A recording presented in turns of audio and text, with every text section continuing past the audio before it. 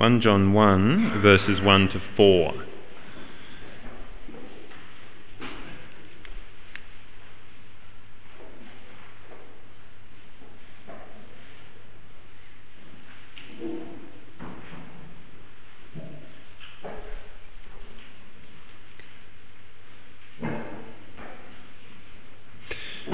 Let's just pray. Father, as we open your word, we pray that it will give clarity. We pray that we will be able to concentrate. And we pray that as Kyle comes up and shares your words with us, that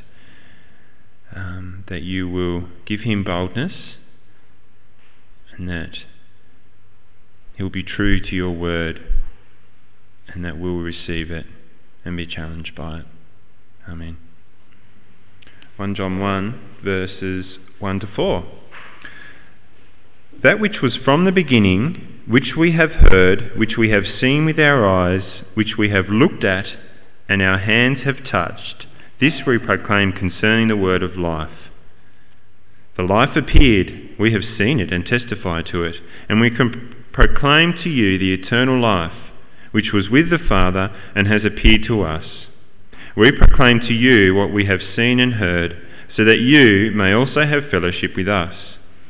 And our fellowship is with the Father and with the Son, Jesus Christ. We write this to make our joy complete. And also chapter 5, verse 13 to 15.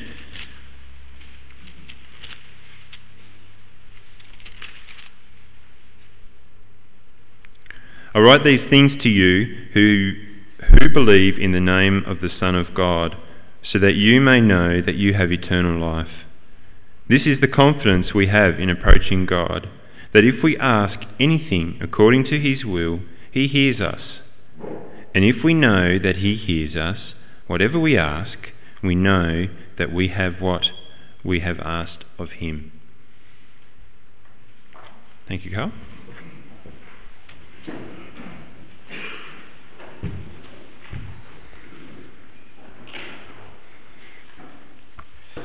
Well, good morning and welcome if you're visiting this morning.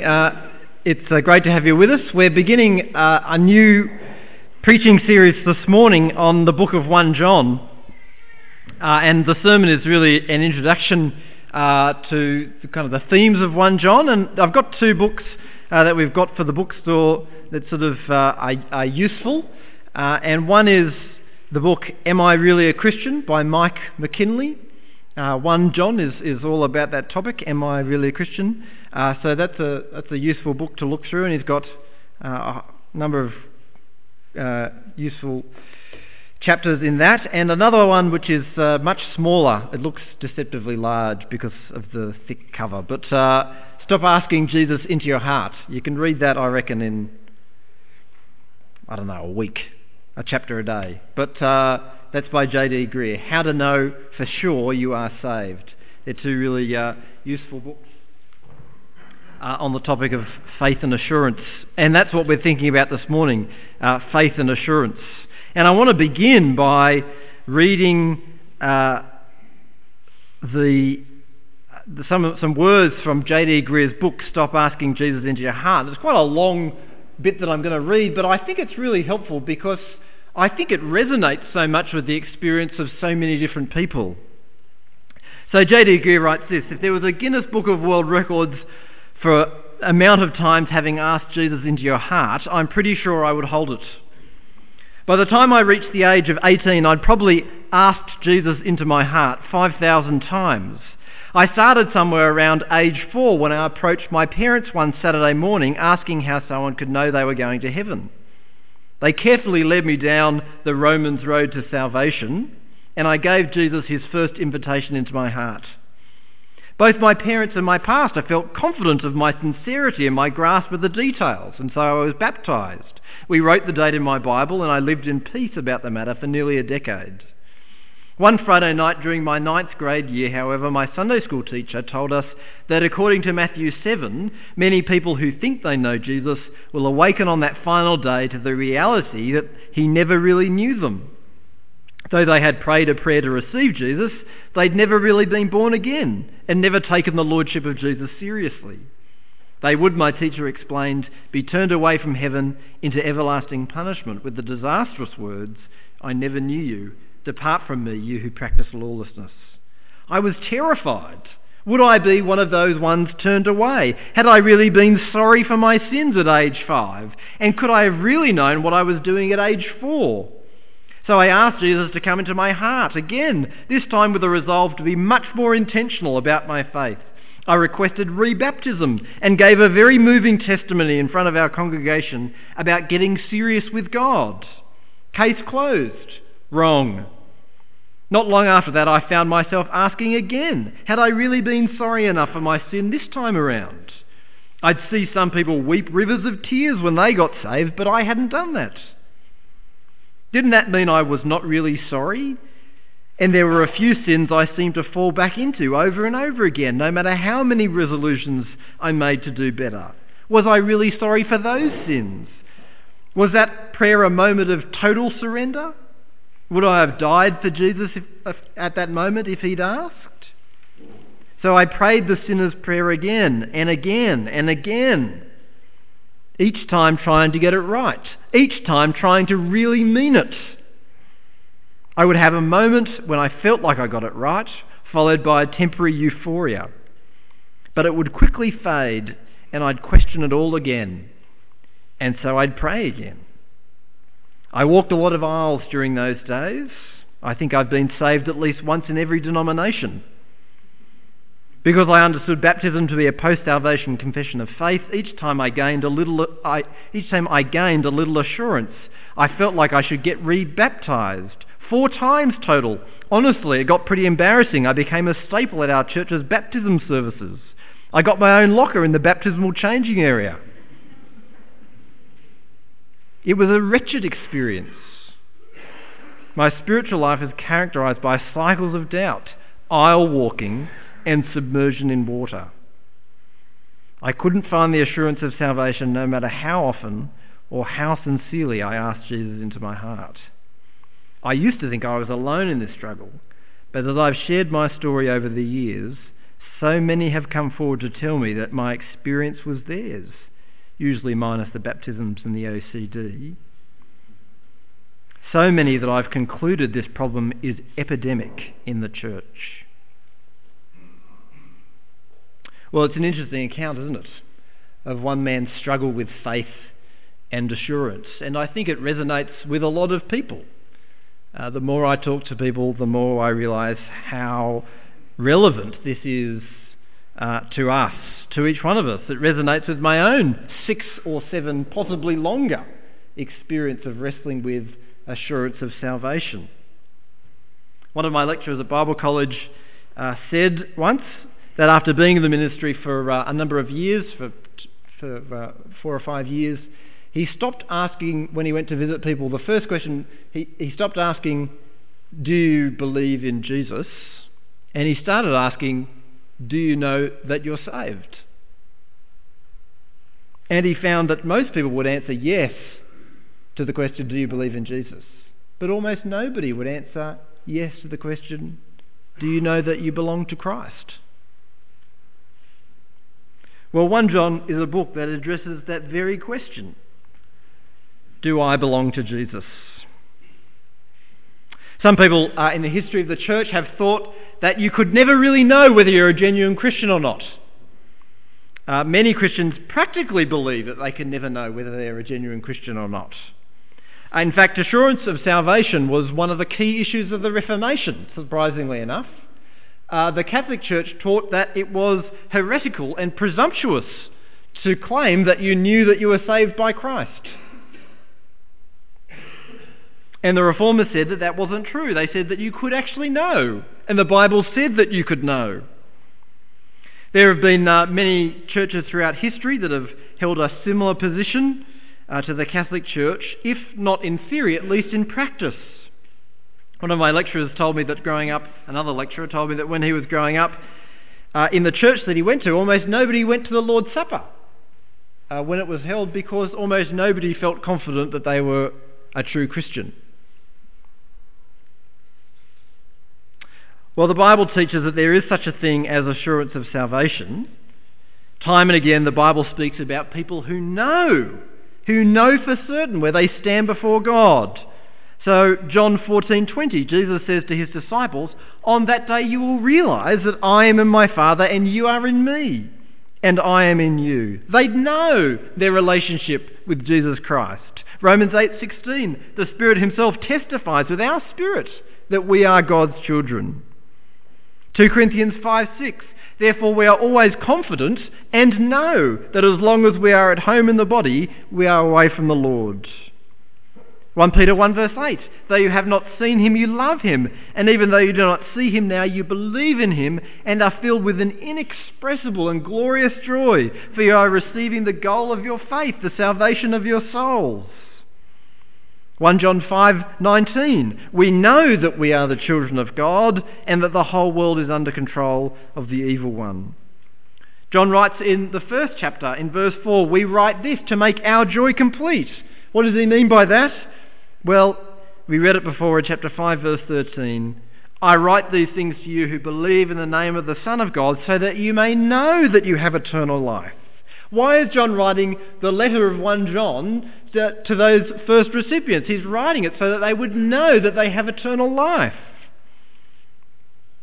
In chapter 2 verse 18, John writes about people who had abandoned the faith, people who'd been part of that church, who'd received the letter and who had abandoned the faith. He says, dear children, this is the last hour. And as you have heard that the Antichrist is coming, even now many Antichrists have come. This is how we know it is the last hour. They went out from us, but they did not really belong to us. For if they had belonged to us, they would have remained with us. But their going showed that none of them belonged to us. What had happened was that there were people in the church who'd gone out from the church, and the division that had caused and the kinds of things that those people were teaching had kind of shattered the assurance of these Christians. It's not exactly clear, I don't think, in what way that had shattered their assurance. It may be, one possibility I think might be that these Christians were left behind in the church and they were thinking, well, if these people have abandoned the faith, how do I know that I won't do that same thing? How do I know that if they weren't really ever part of us, if they weren't ever truly saved, how do I know that I'm truly saved? We were both in the same church.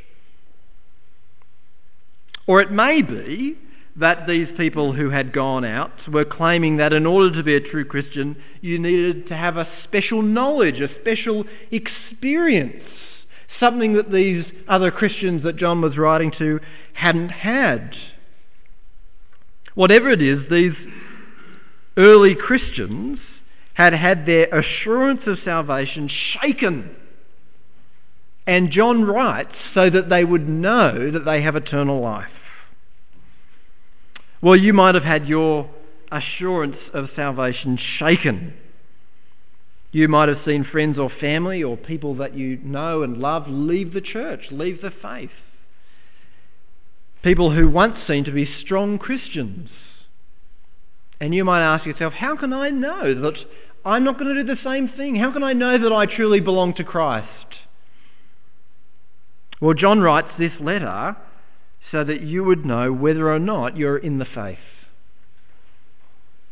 Or maybe like J.D. Greer, you've spent your life asking Jesus into your heart. Perhaps you don't feel any more a Christian today than you were 5 years ago. And you wonder whether or not you really believe in Jesus. Well, John writes this letter so that you would know whether or not you are in the faith. Maybe you feel like a terrible hypocrite, and all you see in your life is sin, and yet you keep asking God to deliver you and to set you free. John writes this letter for you so that you would know whether or not you are in the faith. There is such a thing, then, as assurance of salvation.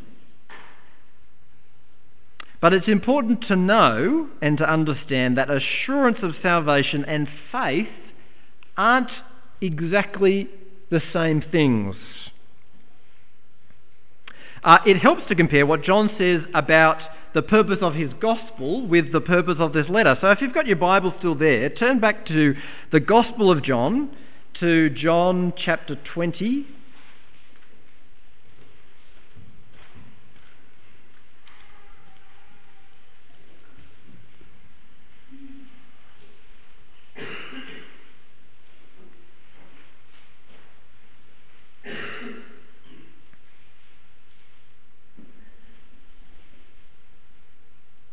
To John chapter 20 and verse 30,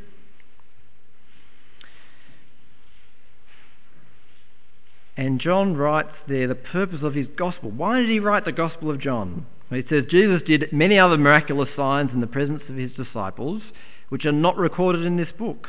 But these are written, that is, all the things that I've written so far, but these are written that you may believe that Jesus is the Christ, the Son of God, and that by believing you may have life in his name. So why did John write his gospel? He wrote with an evangelistic purpose, so that you would know Christ, so that you would know who Christ is, what he's done, that he's the Son of God, that he's the Messiah, come to save people from their sin. And then if you look back again at John's letter, in 1 John chapter 5, verse 13, John uses almost an identical phrase. 1 John 5:13, I write these things to you who believe in the name of the Son of God, so that you may know that you have eternal life. So he's writing to people who believe. He's not writing to people who are indifferent, but to people who believe, who claim an allegiance to Christ. And he's saying, I'm writing so that you would know, so that you would have assurance of faith. In other words, it's possible to have saving faith, but to lack the assurance of that salvation, of the assurance of faith. It's for that very reason that the Bible is always urging Christians to pursue assurance. So Peter writes in 2 Peter chapter 1, therefore, my brothers, be all the more eager to make your calling and election sure, for if you do these things, you will never fall. Or Paul writes in 2 Corinthians 13, examine yourselves to see whether you are in the faith. Test yourselves. Do you not realize that Christ is in you, unless, of course, you fail the test? Or Hebrews chapter 6, though we speak in this way, yet in your case, beloved, we feel sure of better things, things that belong to salvation. For God is not unjust so as to overlook your work and the love that you have shown for his name in serving the saints, as you still do. And we desire each one of you to show the same earnestness, to have the full assurance of hope until the end, so that you may not be sluggish, but imitators of those who through faith and patience inherit the promises. In other words, we shouldn't simply put our feet up and wait for assurance to come and kind of hope that one day it will just spring upon us, but we ought to pursue it. What happens if we don't pursue full assurance of faith? I think there are two equal... No, they're not equal actually. There's two problems and they're opposite problems. One is more serious than the other, and the first is the most serious. And John addresses both of them, but the first danger and the most serious danger is that we might be falsely assured. So we might think that we belong to Jesus when we don't. John warns in his letter about the false claims that some people make that don't match with reality. So 1 verse 6, if we claim to have fellowship with him yet walk in darkness, we lie and do not live by the truth. Or 1 verse 8, if we claim to be without sin, we deceive ourselves and the truth is not in us. If we confess our sins, he is faithful and just and will forgive us our sins and purify us from all unrighteousness. If we claim we have not sinned, we make him out to be a liar, and his word has no place in our lives. Or as Jesus famously says in Matthew 7, not everyone who says to me, Lord, Lord, will enter the kingdom of heaven, but only he who does the will of my Father who is in heaven. Many will say to me on that day, Lord, Lord, did we not prophesy in your name, and in your name drive out demons, and perform many miracles? Then I will tell them plainly, I never knew you. Away from me, you evildoers." Why should we pursue assurance and test ourselves and examine ourselves to see whether we are in the faith? The reason is because we might be gravely deceived about where we stand with God. In fact, one of the most important aspects of being part of a Christian community is that we test and examine each other, not because we want to be nitpicky and miserable, but because we want to know that we really do belong to God. We want to keep ourselves from being deceived by sin's deceitfulness. So the first and the gravest danger of not pursuing assurance is that we might be self-deceived. We might think we're saved, but we're not. But the second danger is not as catastrophic as the first, but it's still crippling. If we don't pursue assurance of faith, and we are truly saved, the result is that we become useless and ineffective in Christian service, and the Christian life becomes very hard. So if we don't pursue assurance of faith and we are truly saved, the result is, not having assurance, is that we become useless and effective in Christian service, and our Christian life becomes very hard. So without assurance of salvation, there's no gospel joy. How can you enjoy salvation in Jesus if you don't know that you have it? How can you sing and worship God for all that He's done in Christ if at best you can say, "Lord, thank you that you died for some people and maybe for me"?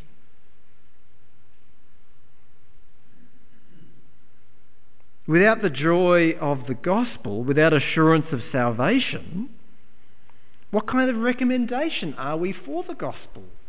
Martin Lloyd-Jones addresses that in his book Spiritual Depression. He says, what kind of recommendation for the gospel are depressed, not clinically depressed, but discouraged Christians? There's no recommendation. Here's the witness: believe in Christ for salvation and be like me, unsure, unhappy, miserable, not knowing where I stand. Without joy in the gospel, how can we ever be motivated to take the gospel to other people?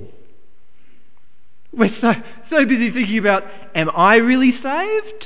How can our joy in the gospel possibly fuel us to be evangelists if all the time we're inward looking? Could I possibly be a Christian? Without assurance of salvation, how can you ever face death well?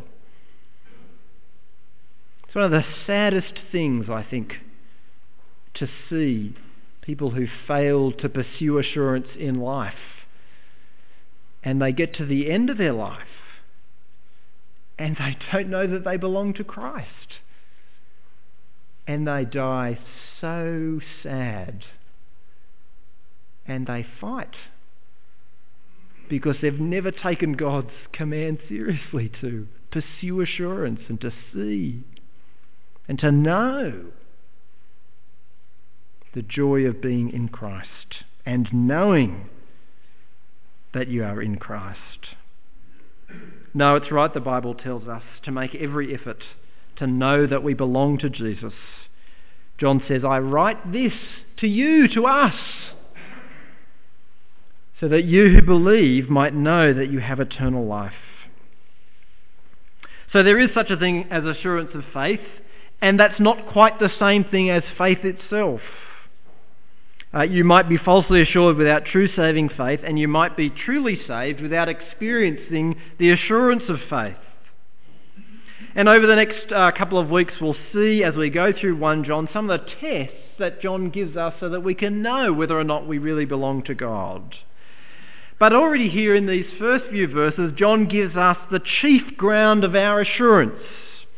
People often like to distinguish between the chief ground of assurance and the secondary grounds of assurance. And the chief ground of assurance John gives us here in these first verses, he basically says, your great ground of hope is in the gospel that we preach to you, the message about Jesus that we have proclaimed. Verse 1, that which was from the beginning, which we have heard, which we have seen with our eyes, which we have looked at and our hands have touched, this we proclaim concerning the word of life. The life appeared. We have seen it and testify to it. And we proclaim to you the eternal life, which was with the Father and has appeared to us. We proclaim to you what we have seen and heard, so that you also may have fellowship with us. And our fellowship is with the Father and with his Son, Jesus Christ. The chief means of our assurance is not some addition to the gospel, but the chief means of our assurance is found in believing the gospel more and more deeply and applying the gospel more and more to our doubts and our fears. Let me say that again. The chief means of our assurance is not found in some addition to the gospel, some extra thing, but it's found in believing the gospel more and more deeply and in applying the truths of the gospel to our doubts and fears. Please note what the chief means of assurance is not. It is not, and never has been, a great conversion experience. The chief means of assurance is not a moment of profound crisis where you called out to God. The chief means of assurance of salvation is not a great feeling, not a great feeling that you had while you were singing a song in church. The chief means of assurance is the gospel itself. I've known many fine Christian men and women, and maybe you have as well, who have had no great conversion experience. They grew up in the church, and they are fine Christian men and women. I've also known people who have had profound conversion experiences, visions, lights, great moments of repentance, feelings of profound peace. But they were people who'd never believed the gospel. People who didn't understand the gospel. People who never demonstrated the fruit of faith which comes from the Holy Spirit. The Bible tells us the devil is more than able to dress himself up as an angel of light. Great conversion experiences and great feelings and great moments of crisis have never been and never will be great assurance of faith. I think those things are important to say. I think those things are particularly important to say to us as a church. Because this church was founded by people, many of whom had profound experiences of discovering the gospel. And that's a wonderful blessing from God. Please don't misunderstand me. But when you search through church history, you find that one of the results of that often is that the next generation of Christians lacks assurance. Often you see where there have been great and spectacular, visible workings of God, that sometimes the danger is that we begin to look away from the gospel and the chief means of assurance in the gospel and look to other things like experience and feelings. No, the chief means of our assurance is not our experience, but it's the gospel and the application of the gospel to our lives. So what does that look like? Well, you might suffer greatly, and you might be having a miserable, difficult life. And then you say to yourself, with Job, though he slay me, yet I will trust in him. That's applying the gospel to your life. No, it doesn't matter what's going on now. I'm going to trust God. Or you might be sorely tempted to give up and to abandon the faith. And you might say to yourself, where else have we to go? You alone have the words of eternal life. That's applying the gospel to our doubts and our fears. You might fall into sin and be tempted to atone for your sin, or try to atone for your sin by wallowing in guilt and misery. But then you say to yourself, as far as the east is from the west, so far has he removed our transgressions from us. I don't need to make myself feel bad, because Christ died on the cross to pay the penalty of my sins.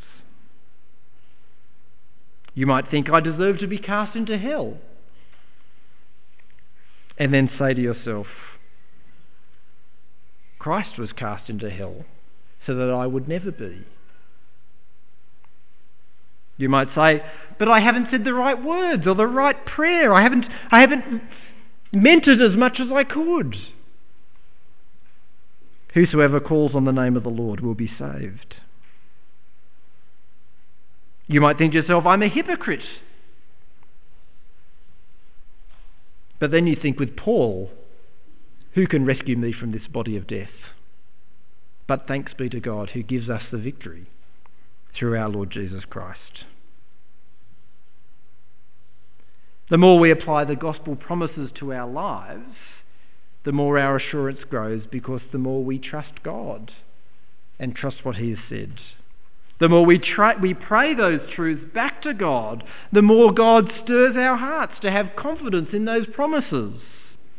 The more we apply the gospel promises to our lives, the more we see that we do have faith, because we are applying the gospel promises to our lives. It's true that as we go through this book, as we go through 1 John, we'll see that John tells his readers to look at their lives, to test their lives, to see what God is doing in their lives. But he always grounds that in the reality of the gospel. And unless the chief means of our assurance is the gospel and always the gospel, what we end up doing is becoming desperate and discouraged by continual introspection, by always looking in. One of the Puritans said, and that's good advice, for every one look we take at ourselves, we should take 10 looks at Christ. We're not saved by introspection. We're saved by fixing our eyes on Jesus, the author and perfecter of our faith. Are you a Christian?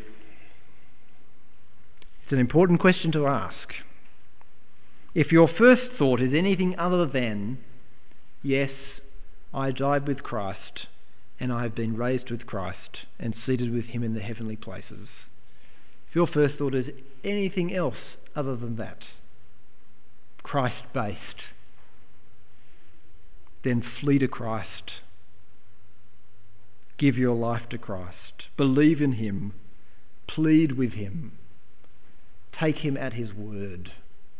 Wrestle with him. You said that you would save whoever comes to you. Well, save me. Whoever comes to me I will never drive away, says Jesus. For this is my Father's will, that whoever looks to the Son and believes in him shall have eternal life, and I will raise him up at the last day. Let me pray.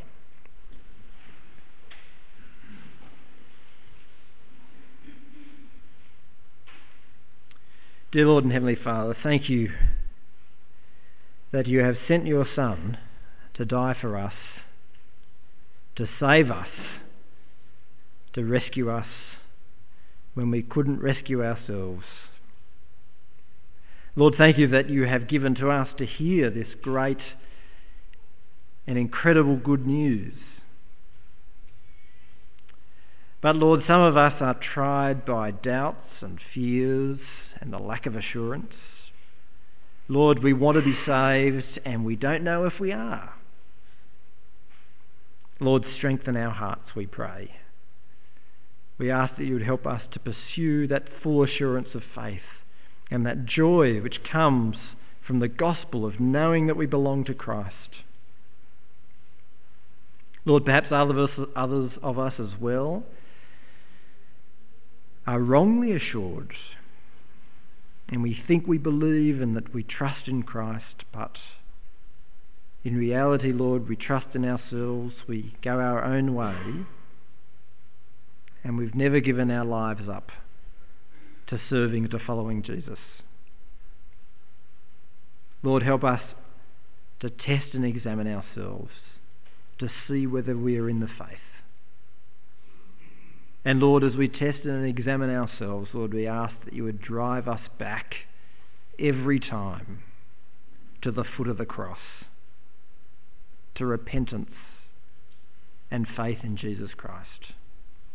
Lord, he is the great rock of our faith and the great rock of our assurance. Strengthen our hearts, we pray, for Jesus' sake. Amen.